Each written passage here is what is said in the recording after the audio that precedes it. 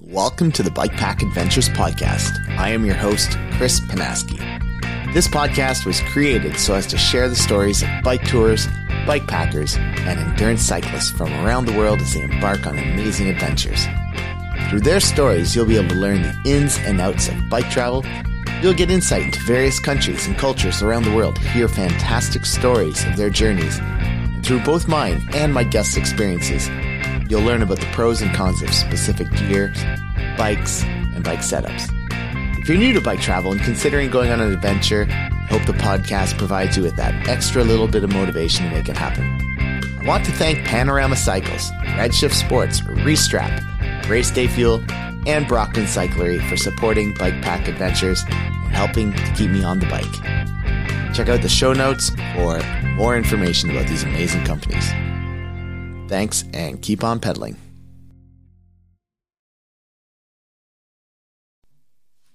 Hey everyone, welcome back to the Bike Pack Adventures podcast. This is your host, Chris Panaski, and today I'm going to be talking about the Wendigo Ultra fat bike race I took part in not so long ago. And I'm just kind of going to go through what my experience was about the route, all that fun stuff, and just kind of share with you about a really cool event here in the National Capital Region, in Cobden, Ontario, about an hour from Ottawa. So the Wendigo Ultra is a fat bike race event put on by Cameron Dubé. And originally, I'm not sure if it was originally 200 kilometers or if he originally, from the start, made it with various distances. But there is a 200, 100, and 50 kilometer option to this event. Elevation gain throughout is pretty minimal because it's mostly on rail trail. So there's not a lot of climbing. And it starts and ends at the Whitewater Brewery in Cobden, Ontario. So that is approximately 25 kilometers past Renfrew. Yeah, so February 25th at 6:30 a.m. is when the 100 and 200 kilometer events took off. Unfortunately for myself, about a week before the event, I came down with a really bad cold. One bad enough that I had to take a couple days off work too. I would just, really stuffed, like that pressure behind your eyes and your head type thing. Horrible cough, sneezing all the time, typical man cold. No doubt my wife would have been just, carrying on with life, but for me, it nearly crippled me. And I certainly wasn't feeling it when it came time to do the race. So on the Thursday, a couple days before, I messaged Cameron and said, hey, I'm going to have to change to the 50K. I'm just not, I'm not feeling well. I think I'm going to do a social ride and just get out there and ride with friends and catch up and all that stuff. Which very rarely actually works out the way I plan. So I find it really hard to get out for social rides, especially when it's a race type event. So yeah, needless to say, I raced it. But yeah, when it comes to preparation for that event, I didn't have a ton of prep in. I did some riding this October, November, December before catching COVID. Most of January was a write-off. I felt when I got on the bike, I had a really high heart rate, profuse sweating, like almost hyperventilating, breathing. And I would look down and I would just be at instead of being at 75% of my maximum heart rate, I'd be almost 90%. And I wasn't riding hard. So it took a while to get back to full health where I felt like I can actually put down the right amount of power for what, equates to 75% of maximum heart rate or what was normal training grounds. Yeah, so I got better, started feeling well, and then I got a cold. So that really knocked me out for another week. And so then it was race day. Showing up at the start line, let's talk about gear. There's not a lot of gear for a 50K event that you need to have. You need to have a piece of like a foam pad to sit on. I had lent mine out actually to I lent mine out to Charlie, who came in first place, because he's visiting from New Zealand and didn't have much gear. And I lent him one Camelback, or water bladder, and this foam pad that I had. And then when I downgraded to the 50K, I didn't have mine, so I had to make one. But I had here at my house some it's like bubble wrap insulation that has aluminum type layer on each side, and it's very thin. It's like maybe 8 millimeters thick or something. So I cut 2 pieces of it and glued it together and duct taped it and made it into like a 16 millimeter thick bubble wrap pad. And actually, it's awesome. I kept it. I'm going to use that for stuff. It's perfect size to fit inside a small dry bag as an outer layer, and then you can just stuff stuff in the middle.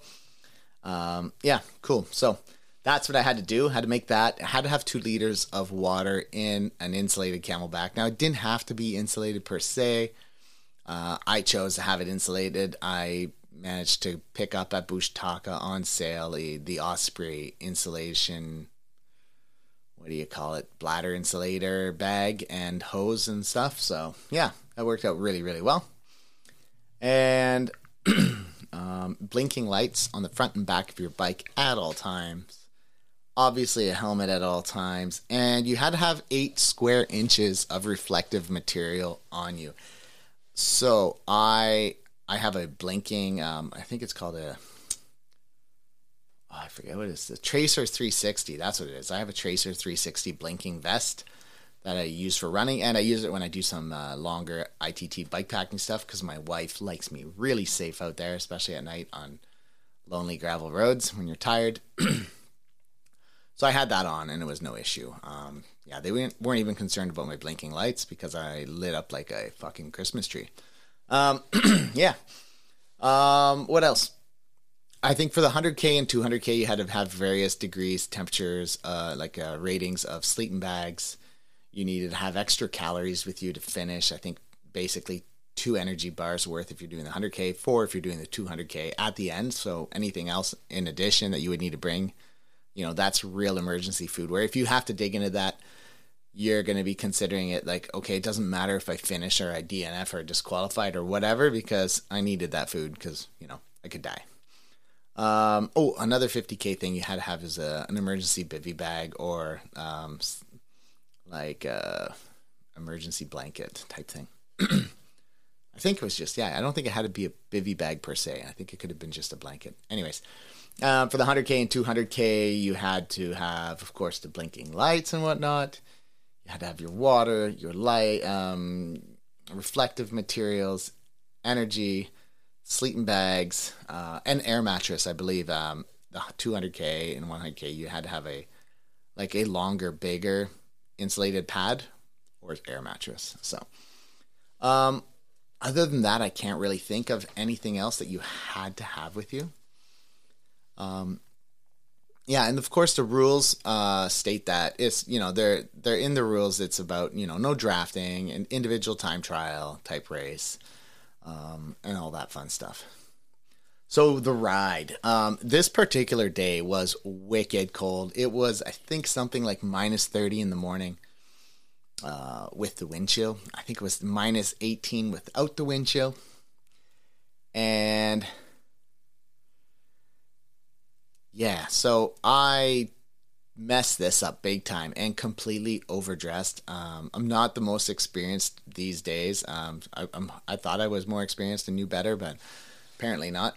I wore too many layers because I thought it was going to be really cold. And, you kind of forget about how much you heat and your body produces heat when you're working hard. So I had on a merino wool shirt. And on top of that, I had a light down jacket, which is a terrible idea, by the way. Don't put a down jacket on under, over a base layer when you're going to have stuff over top. And on top of that, I had a insulated vest because I thought for sure my core was going to freeze. And then on top of that, I had my hard shell. And, before the hard shell, I had my water bladder, which of course is adding a ton of moisture trapping right against my back. And then I had the jacket on top. On my bike, I had some 45 North Cobra Fist. I think they're called Pogies. And I was completely zipped up because my hands are perpetually cold. And I was using some Outdoor Research 3-finger gloves with the liner inside. No, I did not have the liner inside. So I just had the outer of the glove, which is insulated as well. It's very nice and very comfy. I had snacks in a snack bag, but I should have put them in the Pogie so that they'd be accessible. And thus, on the first 25K out, I didn't eat a single thing. I drank a bit of water, but not a ton. It's kind of bulky and hard to access the hose on a water bladder when it's under your jacket. So I guess I kind of jumped into the race itself. Rolling onto the start line. So what happens is Cameron has his truck, and he leads us to the rail trail from the brewery as a group, collectively. And then we roll up to the start point on the rail trail, and he gives a little secondary speech, and off we went. And I was at the front of the pack, and there I was with Charlie and Gene Villeneuve and Charlie Harvey, that is. And we were just pushing it. And I looked back, and we were just like massively outpacing everybody. And I felt really good until my body temperature kicked in, and I realized how incredibly hot I was. It was about, 5 minutes or so, or 5 kilometers. I don't even remember. It wasn't long. No, it was more than 5 minutes. Probably 15 minutes or so, or somewhere around the 5K mark. We were averaging like 17, 20 kilometers an hour and just hammering it. And I started to really like deep breathing, fast hyper speed breathing, sweating profusely. And I knew I couldn't keep it up. So I had to just like let off a bit, and they started to, leave me behind pretty quickly after that. But when I look back, I was doing really well. I couldn't see anybody forever. And so I just kind of kept plugging away. And as I went, my speed was slowing down slightly, but I knew I was still doing pretty well until I looked back, probably with maybe 6-7K to go, or maybe even just 5. And I saw a couple riders, just maybe half a kilometer back, not that far, just a few minutes basically. And so I had to just, start pushing again and keep going. Now, to give you some context, the trail on this occasion was phenomenal. The one nice thing about a really, really cold day is that the rail trail is just firm, man. It's almost like riding on pavement. Not quite, but like on a gravel road, let's say. Before continuing on with the show, I'd like to thank Panorama Cycles for sponsoring this podcast. Panorama Cycles is a bicycle manufacturer in Quebec, Canada, dedicated to backcountry cyclists that prefer gravel, snow, and off-road trails. They believe cycling is a catalyst for adventures of all sizes, and that there's no need to travel across the world or to be a seasoned athlete to live epic outdoor adventures. Over the past year, I've been riding the Chick-Shock's Fatbike, the Cadogan Gravel Bike, and the Taiga Mountain Bike. From everyday rides, bikepacking trips, and a multitude of races and events, these bikes have put a huge smile on my face every step of the way, while also getting me on the podium on the Wendigo Ultra Fatbike race and helped me set an FKT on the Canadian Shield 400. In partnering up with the Bike Pack Adventures podcast, Panorama Cycles also wants to give back to the cycling community, particularly you, the listeners of the podcast. By using the promo code BPA10 when purchasing a new bike from panoramacycles.com, you'll save 10%. For more information on their environmental commitments or to check out their bikes, head to panoramacycles.com. Now back to the show. And even when the skidoos came by, typically a skidoo will really chew up a trail and it makes it just like the soft, slushy type snow. On this occasion, it corrugated it a bit more, made it a little rougher, which would slow you down if you rode where the skidoo's track went. But it wasn't that ripped up. It was pretty quick still. It was easy riding. Really, really an amazing day to be out on a bike. Personally, I know minus 30 day, I'm very unlikely to get out of the house and go ride. And, this was a great experience of how to figure out hey, I could be out on those days because it's really, really nice. So my original plan was to go on a social ride, and I had my buddy from Toronto, Jeff, he was there.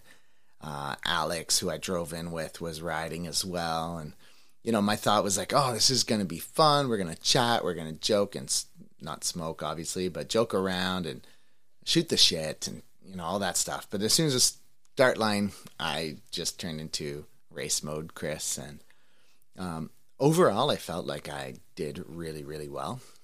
I came third, so I guess I did. Reaching the halfway point at the local arena, they had a setup inside where you could get some snacks, refreshments, use the washrooms. And I rolled up outside, and it just so happened that, I forgot his name, Cameron's, one of his main volunteers. He was manning this checkpoint, and he came out and took my name and stuff, and he's like, do you want to come in for coffee and stuff? And I was standing there talking, and I was just opening up a bag of like score pieces and throwing some gummies into my pogies, like fixing all the things I didn't do before. And up rode the fourth and fifth place finishers, just as I was standing there, and I was like, nope, I gotta go. I'm not even going inside. So my mentality was like, don't stop now. I knew that Gene and Charlie were approximately a kilometer ahead of me at that point, and I was like, that's only 5 minutes. I'm probably never going to catch them, but I could try, So anyways, I took off, and I'm not sure if the girls that finished in fourth and fifth overall, if they went in and had a break or anything, or if they saw me go and they're like, nope, gotta go. I have no idea, actually. I hadn't had a conversation with them. But they, I guess it was Emma. Emma Allen was chasing me the entire time from about a kilometer back. I could see, like way off in the distance, I could see a rider, always. And, the ride back, I felt good. I was drinking a little bit more water, making sure to blow back in the tube. That's a huge, huge tip when it's really cold out, because even though the Camelback's insulated and the water in there is staying quite warm, the tube, the insulation doesn't do it a lot. I mean, probably does a lot compared to if you don't have it. But the insulated tube and mouthpiece, if you don't blow back, it starts to freeze, and you gotta like suck really hard to try to get some water to draw through it, and then all of a sudden it opens up. But the simplicity of blowing back until you feel air going into the bladder, it's a game changer. So yeah, on the ride back, I was just eating candy, eating chocolate, and just kept pushing. And overall, I reached the end, or what I thought was the end. This was one of the big problems with my event, is I heard Cameron say that the route ends here at the start point. And thus, in my mind, and I knew the GPX was saying it was ending there, because it was like, I was looking at it going down on the GPS file from like 5 kilometers to 2 kilometers to 800 meters to 300, and then nothing. And so I stopped and I put my bike against a signpost. I took some pictures. I think I recorded a selfie video, and I was thinking about waiting for Emma, because I had no idea that the actual race was going on until I hit the Whitewater Brewery. So when I ended the race, it was 11:22. Is that right? 8, 9, 10, 11. Yeah. Like 11:22 or something. 12:22. Yeah. And I was like, oh, all right, I'm doing, I did great. It's just over 3.5 hours. And I was going to sit there and wait for the next person, I thought it was over. But it was cold, so I thought, I'll just ride to the brewery. And then I got a little bit lost and had to take out my phone and look at Google Maps. And eventually got back to the brewery, and I was like, literally, well, according to the times that Cameron wrote down, it was like 3 minutes difference, but it wasn't. She was 30 seconds behind me. I know there was a little hiccup with the numbers, but I'm pretty sure she was closer than 3 minutes behind me. And he was like, yeah, man, the race is not over. You got to get over here. And I was like, what are you talking about, man? I finished at the end. No, it was, honestly, I was pretty messed up. I was really dehydrated. I had just been pedaling my ass off. I I didn't even think to realize, oh yeah, the race probably goes to the brewery. But anyways, it was a super fun event. I highly recommend it. I really look forward to doing it again next year. Tempted to have a rack on my bike and bring my dog so she can run beside me or jump in the rack and go for a ride, depending on the conditions. And that would be a 50K, obviously. Or go for like 100 or 200, push it harder, further. I feel like I learned a boatload about heat management.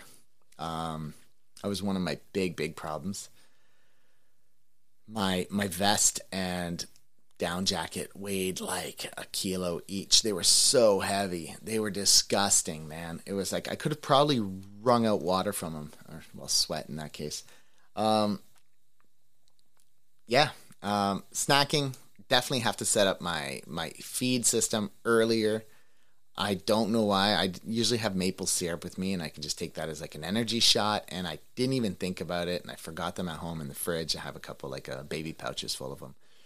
And of course, drinking is a necessity. So maybe even having a what do you call those? A soft flask bottle in the front of my on the front strap of my Camelback, so that I could take in some like noon electrolytes or something, just to recover a bit more of the lost salts. So yeah, those are some of my big takeaways. Another big thing I should have done differently is the day before the event, I went and bought the 45 North Wolf Hammer fat biking boots with clips. However, I didn't take the time to put in my clipless pedals and put the clips on. I just left them as like flats. And definitely in this situation with the trail being so hard and fast, just that little extra bit would have made a huge difference, because Gene and Charlie were both clipped in. It might have made just enough difference that I could have fought a little bit harder for a little bit longer. But definitely without having fixed my deficiencies with heat management, there was no way I was ever going to get close to keeping up with them. They were beasts. And it was pretty amazing.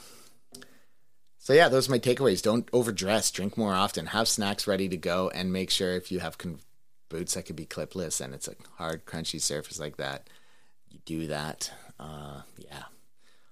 All in all, amazing event. From the moment we got there, we were taken care of at the brewery. We had snacks, we had coffee. One thing that Cameron did that's really cool, I thought, was a lot of his prizes, not everything, but a big chunk of the prizes were pre-drawn. So you knew if you were winning a hat, like a bike stud hat, or a Thief bike packing bag, or I don't even know what else there was.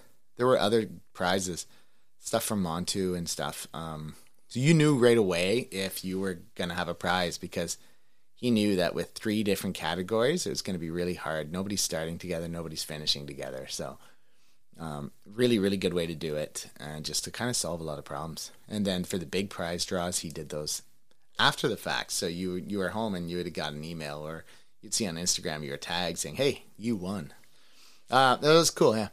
So anyways, let's talk through I think the top 3 or so finishers of each category in the 200 kilometer bracket. We have Henry Doe, who finished in 16 hours, first place overall. Jay Millis, 17 hours, 45 minutes, second place. And third place was Louise Filipovic in 23 hours. And she was riding the exact same bike I was riding, a Panorama Six Shocks fat bike. It's an awesome, awesome machine. And we're both very privileged to have been provided these bikes for this past winter to enjoy. And super fun. Super stoked that she did the 200. When I saw her post, I was jealous, and I was thinking, like, maybe there's a way I could do it, but I felt like shit. Like, I wasn't feeling good those few days before. Only on like the Friday did I start to feel alive again and normal. In the 100 kilometer category, Matthew Wade came first in 7 hours 35 minutes. We saw him arrive before we left the event. He was awesome. Tanner Utronki in 8 hours 50 minutes, second place. And third place was Paul Potvin in 9 hours 24 minutes. And of course, I'll throw in there as well, the fifth overall first female was Jen Pinarski in 13 hours 40 minutes. So it's really great to see another female athlete in the top five. And I think that these, I've talked about it before, these ultra endurance type events is where you start to see gender be becomes more equal between the genders. And yeah, so it's amazing. And in the 50 kilometer categories, I mentioned already, Charlie and Jean. Charlie finished in 3 hours 11 minutes. That's Charlie Harvey. Jean Villeneuve, 3 hours 12 minutes. And myself in 3 hours 46 minutes, taking third. With Emma Allen, first female, fourth overall in 3 hours 49 minutes. And I didn't write her name down, but fifth overall, second female was the next place, and of course then my buddy Alex Garcia was in sixth. So really cool. It was an amazing day. We hung out after. I didn't know a bunch of people. I knew a few people there. We had food, we had some beer, we talked bikes and stuff, and obviously podcasting and all these other things that might come up for a while. And it was a super, super rad event, and can't wait to do it again next year. So that is it. I hope you guys enjoyed my kind of rundown of the Wendigo Fatbiking Ultra.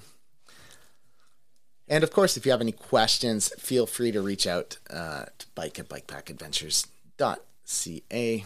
And I'll try to answer them as best I can, or direct you to someone who's better able to. Talk to you soon, and keep on pedaling. Bye-bye.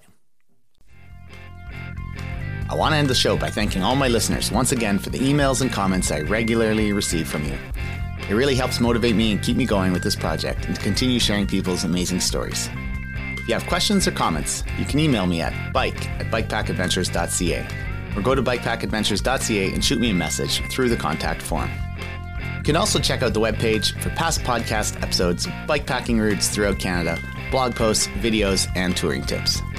Lastly, I'd like to once again thank all the individuals and companies that are supporting the podcast. If you are enjoying the show and like what I'm doing, you can become one of my show supporters by going to patreon.com/bikepackadventures. And for just a few dollars a month, you can help keep this show going. You can also help out by sending a one-time donation through PayPal. This money all goes back into the podcast, help me to cover the costs associated with running the show, buy new equipment when necessary, and produce the high-quality content that you've become accustomed to. Much appreciated, and keep on pedaling.